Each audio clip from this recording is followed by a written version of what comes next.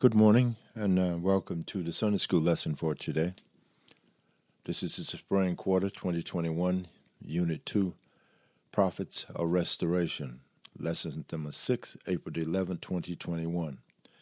Devotional reading comes from Ezekiel, the 18th chapter, 25th through 32nd verse. Background scripture comes from ERZA, the 9th and the 10th. The print passage comes from ERZA, the 10th chapter, verses 1 through 12. Our key verse for today.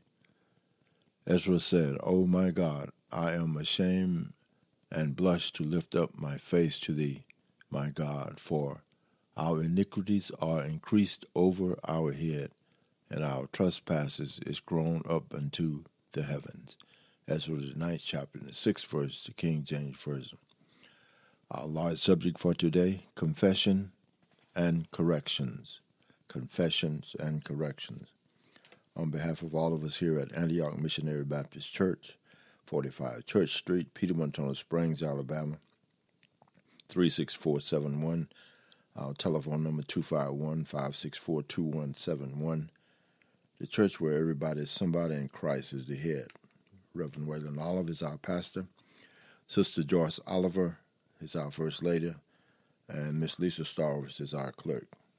Sunday school normally is held every Sunday at 9:30, but since COVID and all this area, Sunday school is broadcast on Facebook as well as posted on the church website. Our worship services usually is on 2nd, 4th, and 5th Sundays at 11 a.m., but are broadcast at 8:30 a.m. on 2nd, 4th, and 5th Sunday by our musician, Mr. Corey Robinson. On behalf of all of us here at Antioch, welcome to our Sunday School lesson for today. As a result of experiencing this lesson, the participants should be able to do these things. Contrast the people's need for repentance with their joyful response to God's word. Number 2, believe in their heart that God's truth is eternal. 4th, grow in their determination to serve God in their community and beyond. Key terms for today: confession, to cast down, throwing down, confessed. Covenant, a treaty, agreement, a pledge. Foreign, Hebrew word, alien, pagan, strange. All of these are Hebrew words: confession, covenant, and foreign. All right. Why this lesson matters. Sometimes people lose their sense of direction and turn away from the values that once held as sacred. How can we recapture the values we once cherished? After this prayer or confession, Ezra called the former exiles to repentance and led them to worship by reading the book of law. The lesson in focus. Romans 10:9 reads, "If thou shalt confess with thy mouth the Lord Jesus and shalt believe in thine heart that God hath raised him from the dead, thou shalt be saved." There are two types of confessions in the life of a Christian. The first one initiates a Christian spiritual life. The second enables Christians to maintain continuous fellowship with God for the duration of their spiritual journey.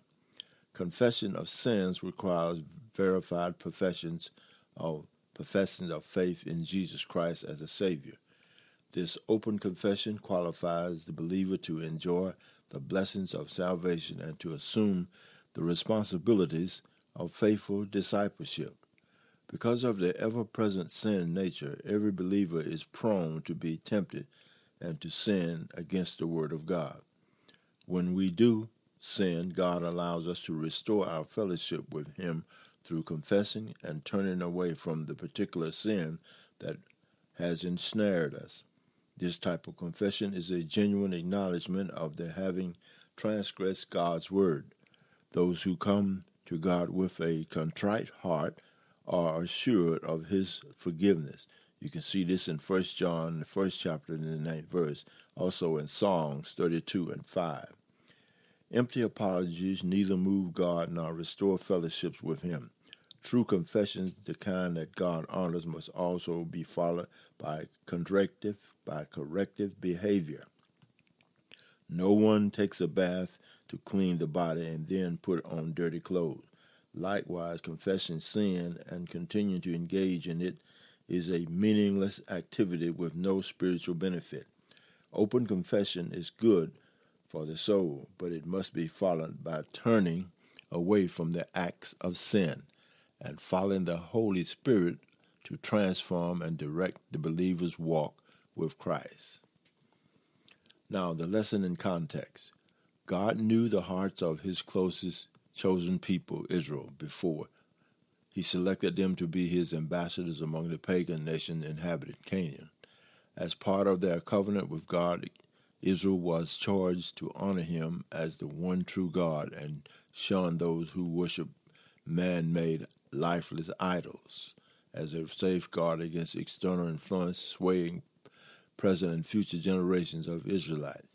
God prohibited intermarriage with any of the foreign that would encounter in Canaan. He prevented it. He prohibited it. Biblical history confirms their failure to adhere to the directives and the gradual decline into apostasy that climaxed with the exile of the entire nation into captivity. After the appointed years of exiles and the return of some to Judea, many Jews fell back into the pattern of intermarriage with foreign, unbelieving women. Older Jewish men would divorce their wives and marry younger foreign women. These prohibited unions produced children with mixed religious loyalties and placed severe hardships on the wives. Ezra addressed this issue and led the post-exile remnants to confess their guilt, take steps to correct it in order to restore their fellowship with God.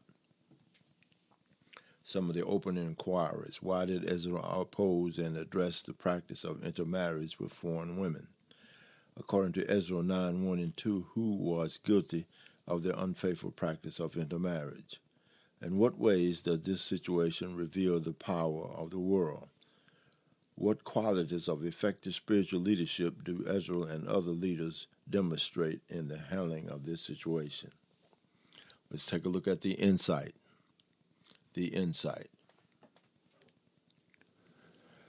Accordingly, insights. Association brings assimilation is a common phrase used by parents and teachers who warn young people of the risk and danger of hanging out with the wrong crowd.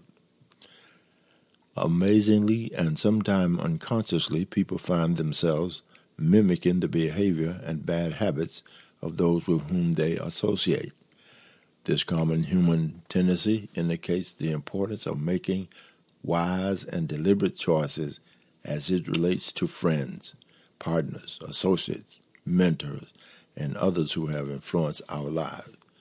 God knew the far-reaching impact that intimate association would have on the spiritual life of Israel. Consequently, God set forth specific commandments designed to limit intimate social contacts and intermarriages with the inhabitants of Canaan. Instead of influencing the spiritual life of their Canaanite neighbors for good, Israel allowed their pagan neighbors to lead them to spiritual compromise and idolatry. It is often said that forewarned is forearmed, meaning that prior knowledge of a threat gives one a tactical advantage. It is absolutely essential for parents, teachers, and other faith leaders to consistently teach the importance and necessary of obedience to God's personal sanctification and the avoidance of ungodly alliances with unbelievers in friendship, fellowship, dating, and marriage. Let's take a look at the exploration for today's lesson. The title of this lesson suggests the importance of an open confessing, admitting, and repentance, turning away from sin. Genuine confession must always include corrective behavior to overcome sin. Use this lesson to explain the nature of true repentance versus regrets by focusing on the initiative of the community leaders and the people to address the issues of intermarriage with foreigners. The text reveals a good pattern for addressing sin, conviction, and confession, followed by consistent daily behavior that proves that the particular sin has been abandoned. Discuss the difference between regret and true repentance and the importance of seeing one's sin as a violation of God's law. Emphasize that true repentance will always have at its core a sense of brokenness and remorse for having grieved God as demonstrated in the text. Also focus on the importance of addressing any known sin within the faith community as soon as possible to eliminate its escalation into a more widespread challenge for the leadership and the body of believers. Let us begin with the commentary in ERZA, the 10th chapter, verses 1 through 4. For those of you who have your Sunday school books or in your Bible, the commentary begins with ERZA, the 10th chapter, verses 1 through 4. Now when Ezra had prayed, and when he had confessed, weeping and casting himself down before the house of God, there assembled unto him out of Israel a very great congregation of men and women and children, for the people wept very sore. When they found out what they did wrong, they were weeping and throwing themselves down before God. Great assembly was doing this, as they saw Ezra doing the same thing. And they wept very sore. They wept hard. And Shishana, the son of Jehiel, son of Elam, answered and said unto Ezra, We have trespassed against our God, and have taken strange wives of the people of the land. Yet now there is hope in Israel concerning this thing. They acknowledge their wrong. That's the beginning of change, the beginning of turning. When you go wrong, go back to the point where you went wrong. Start there. They acknowledge that they were wrong. Now, therefore, let us make a covenant with our God to put away all the wives. Make an agreement. And such are the born of them according to the counsel of my Lord, and of those that tremble at the commandments of our God. Let it be done according to the law. Put away the wives, the children. Do the right thing about those that you have broke God's law with. Put them away in the right way. Arise, for this matter belongeth unto thee. We also be with thee. Be of good courage and do it. Now let's make this covenant. Rise up. This matter is in your hands. We will support you, so take courage and do it. Ezra had a true passion for the knowledge, understanding, and application of God's Word. His focus was to bring about spiritual reformation among the post-exile remnants that had returned to Judah and Jerusalem by teaching and explaining the law. Despite the Israelites' affection and attraction to foreign women, mixed marriage represented a serious violation of God's commandment forbidding covenants with other Canaanite nations. The defined prohibition against intermarriage was so preserve the spiritual integrity of the nation and prevent the worship of foreign gods. You can see that in Exodus, the 34th chapter, 10 through the 17th verse. Also in Deuteronomy, the 7th chapter, verses 1 through 5.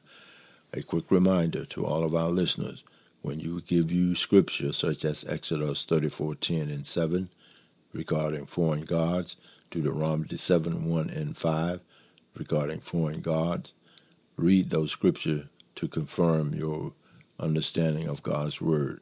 Do not take my word for it. Go to God's Word. Ezra's initial response to his people's disobedience was an outward expression of the grief he felt because of this sin and the possibility of a repeat of God's judgment on the nation. He went to God in prayer, joined by the people of Judah and Jerusalem, confessing and prostrating himself before the temple and bitterly weeping. That's in verse 1. Ezra's extreme show of contrite demonstrated the seriousness of this sin and prompted the people to join by confessing their guilt and expressing their desire to repent. One of the leaders, Shechaniah, boldly spoke for the people and admitted their unfaithfulness to God by marrying foreign women and humbly acknowledged the hope of receiving forgiveness. That's in verse 2.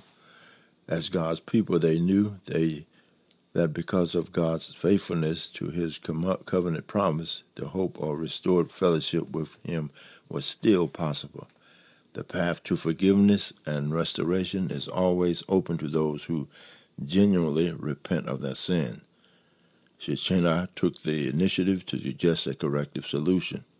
Staying within the letters of the law, he suggested that a covenant before God be made to divorce and send away those foreign wives and their children. God hates divorce among believers, thus it is not the norm of God's word.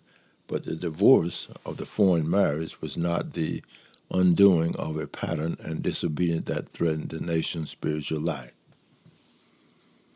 Amen. God has never approved of being unequally yoked together with unbelievers, 2 Corinthians 6:14. A sinful choice can only be made right by undoing it. There is rarely ever an easy, convenient way to undo sin and obedience, especially one that has long-standing and habitual intermarriage was a form of disobedience that posed a serious, far-reaching threat to the nation's spiritual life and affected the credibility of the leadership and their fellowship with God. The Apostle Paul later teaches that a little leaven affects the whole loaf. A little leaven affects the whole loaf. Talking about yeast in bread. You put some yeast in the bread, and then yeast goes all the way through the dough, and all of the bread rises. See 1 Corinthians 5:6, meaning that any sin left unchecked and unaddressed can spread and reap the consequences of God's judgment. Any sin, and I repeat, any sin, will reap the consequences of God's judgment. The pattern of deliberate disobedience to God's command, especially among spiritual leaders and officials, could not be allowed to continue. Thus, Shechaniah promised Ezra that the people would support him in the decision to correct the permissive attitude toward the sin of intermarriage. Instead of being critical or offended, God's people must commit themselves to standing with their leaders when they address the makes difference decision concerning violations of the Word of God in the faith community. Shechaniah and the supportive remnants are a positive mold worthy of imitating. A couple of discussion starters. Do you agree or disagree that the church has become more turbulent or silent concerning the practice of sin among its members? Explain why today's church may be hesitant to openly correct or address sin. Another question for you. God reveals his will through his word. Give an example of issues that people to questioning or challenge God's will despite clear biblical teaching on the subject. Oh man. Prompt people to question or challenge God's will despite clear biblical teaching on the subject, such as thou shalt not kill, thou shalt not steal, I shall not have any other gods before me. These are clear indications of God's word on what your behavior should be. All right. This is Ezra, the 10th chapter, verses 5 through 8. Then arose Ezra and made the chief priests, the Levites, and all Israel to swear that they should do according to this word, and they swore. Then Ezra rose up from before the house of God and went into the chambers of Jonan, the son of Elishab. And when he came there, he did eat no bread nor drank water, for he mourned because of the transgression of them that had been carried away. Verse 7, and they made proclamations throughout Judea and Jerusalem unto all the children of the captivity, that they should gather themselves together unto Jerusalem. Proclamation in writing, on paper, in words, so that they can read it. And that whosoever should not come within 3 days, according to the counsel of the princes and the elders, all his substances should be forfeited, and himself separated from the congregation for those that have been carried away. Everyone who failed to appear within 3 days would forfeit all his property in accordance with the decision of the officials and elders, and would himself be expelled from the assembly of exiles. Ezra challenged the people to seal their decision by making a public oath before the Lord. Their willingness to do so proved the sincerity of their confession and repentance. You can see that in verse 5. True repentance always involves following through with necessary corrective actions. Open confession relieves the stress caused by guilt and opens the way to making a fresh start. However, if nothing is done to turn away from any confessed sin, then forgiveness and restoration will be blocked. Ezra withdrew himself to fast and mourn. You can see that in verse 6, and sent a proclamation to all the exiles to assemble in Jerusalem to carry out the agreed-upon decision within a 72-hour period. That's in verse 7. This was a feasible time frame because the farthest distance among would have to travel was between 40 and 50 miles away. Who failed to appear faced loss of property and expulsion from the assembly. The force of this proclamation may appear too severe to us today, but God has always demanded that his people obey and uphold his standards for holy living. God does not require us to be secret agents who conduct witch hunts to ferret out sinners among our local congregation.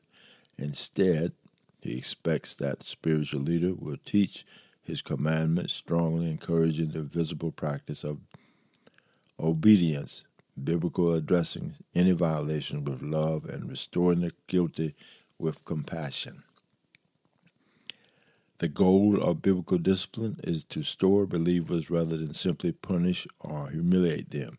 Ezra had the authority to issue the proclamation with a threat of discipline because of anthrax ethics.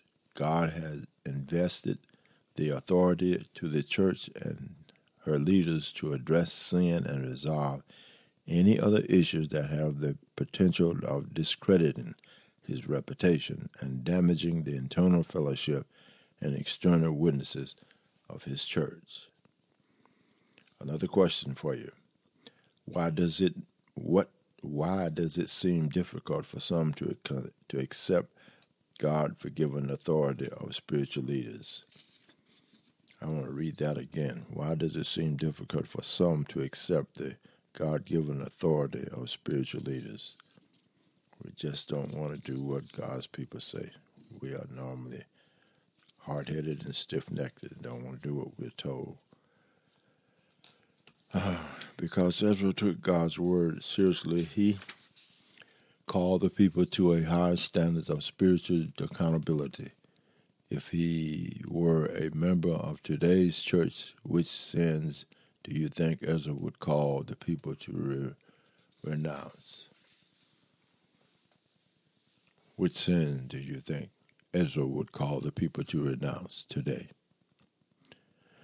Let's go to the last outline, Ezra 10:9 through 12. Then all the men of Judah and Benjamin gathered themselves together unto Jerusalem within 3 days.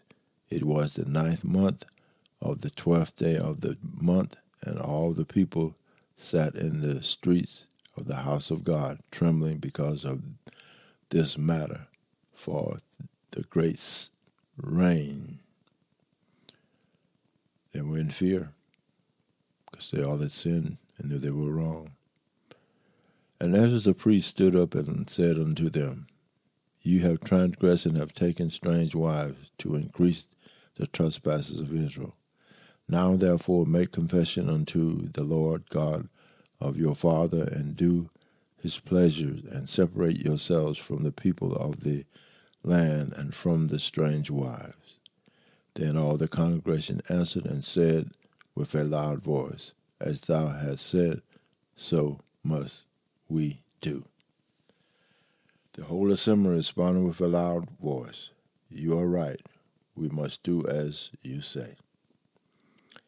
In response to the proclamation of the men in Judah and Benjamin assembling in the square east of the temple, that's in verse 9, this area was large enough to accommodate several thousand people. The time of their assembly was during the cold, rainy season, and a rainstorm was in progress. Their sincerity is again proven by their willingness to expose themselves to this less than favorable condition. How ironic that we have some of the most comfortable edifices, and just the threat of rain will prevent some of us from gathering to hear the word of God. Look at that. They made a confession and changed what they were doing in a storm, rainstorm. Yet and still we won't even make an effort to get in our car, drive in the rain to church where it's raining, and get out, use our umbrella and go in. What a contrast.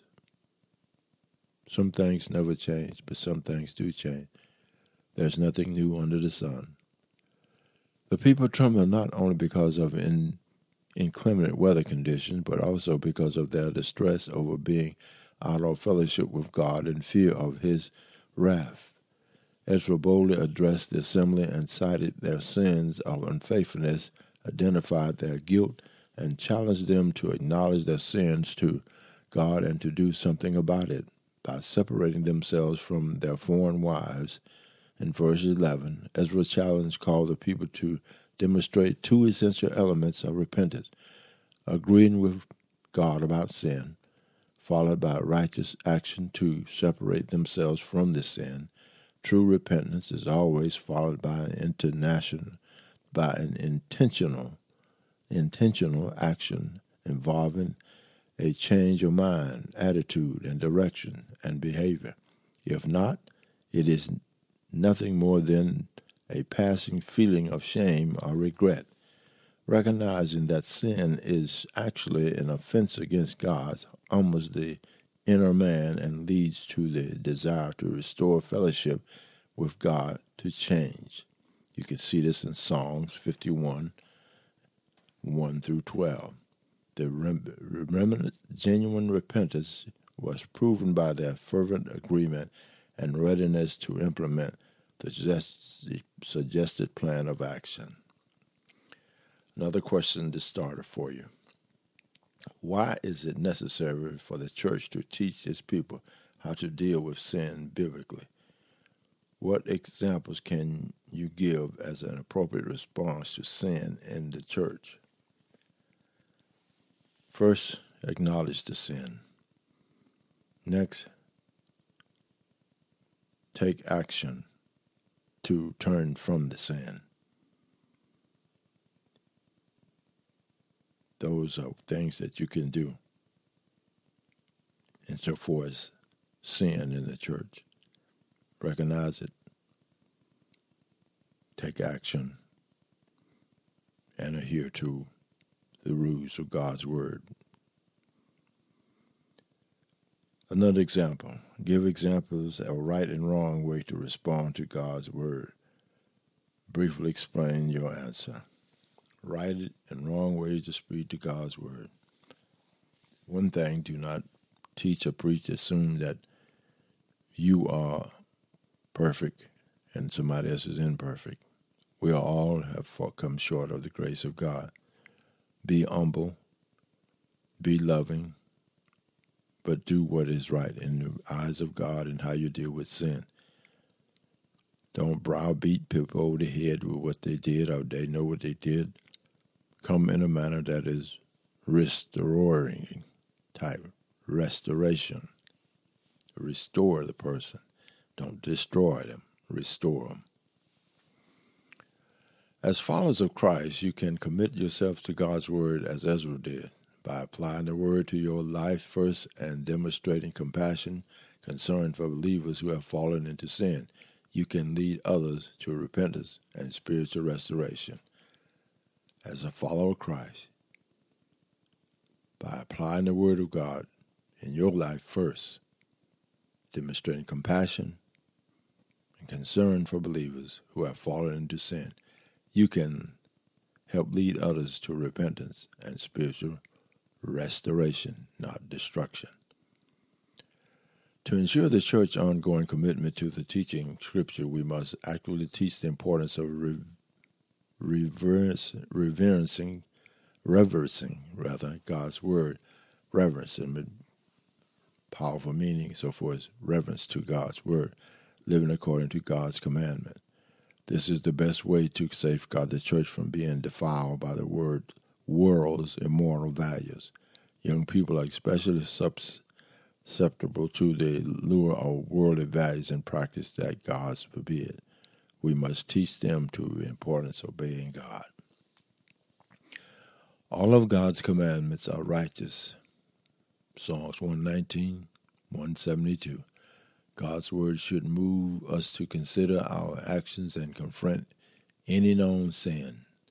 As Ezra encouraged the men of Israel to conform their lives to God's word, take an honest look at your life and consider which of your actions contradict God's commandments. Ezra served God by working to restore the covenant life of God's people in Judah. He exercised strong spiritual leadership by showing faithfulness to God's law. Have you fully committed yourselves to serving God by living in ways that proves your faithfulness to God's word? Let's take a quick look at next week's lesson. Sunday, April the 18th, 2021 is Initiating Renewal. The devotional reading will come from Daniel, the 9th chapter, verses 4 through 6, 15 through 19 verse. The background scriptures are Nehemiah 2, 11 through the 20th verse, 13, verses 1 through 22. And the printed text will come from Nehemiah, the 2nd chapter, verses 11 through 20. Now for your daily reading of next week, Monday, April the 12th, Daniel intercedes for Jerusalem. That's in Daniel, the 9th chapter, 4 through the 6th verse, and 15th and 19th verse. On Tuesday, April the 13th, Nehemiah orders temple cleansing and restoration. Nehemiah, the 13th chapter, verses 4 through 9. Wednesday, April the 14th, Nehemiah restores ministries of Levites singers. Nehemiah, the 13th chapter, 10 through the 14th verse. On Thursday, April the 15th, Nehemiah reforms Sabbath observances and practices. Nehemiah, the 13th chapter, 15 through 22nd verse. Then on Friday, April the 16th, Nehemiah sets standards for Jewish marriage. Nehemiah, the 13th chapter, 23 through the 27th verse. Then on Saturday, April the 17th, Nehemiah is sent to rebuild Jerusalem. Nehemiah 2, verses 1 through 10. Then on Sunday, April the 18th, Nehemiah inspires the people to rebuild. Nehemiah, the 2nd chapter, verses 11 through 20. Initiating Renewal, next Sunday, April the 18th.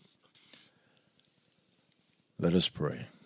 Our Father and Savior, Jesus Christ, the maker and creator of all things, we thank you, Jesus, for this opportunity to speak that word and to impart what is placed on our heart from reading your word. Thank you, Jesus, for forgiveness. Thank you for leaders that shows the power of God through restoration. Thank you, Jesus. Thank you. Thank you. be with us and guide us in the coming days ahead. Teach me the blessing we ask in thy Son, Jesus' name. And Lord, we thank you for the convicting ministry of the Holy Spirit in our lives that prompts us to repent and seek your forgiveness when we sin. In Jesus' name we pray. Amen. On behalf of all of us here at Antioch, the church deacons and everybody, church services will be today, second Sunday, and we hope that you will be a part of our services. On behalf of all of us here at Antioch Baptist Church, we say, God bless you, and we'll talk to you next time, God willing.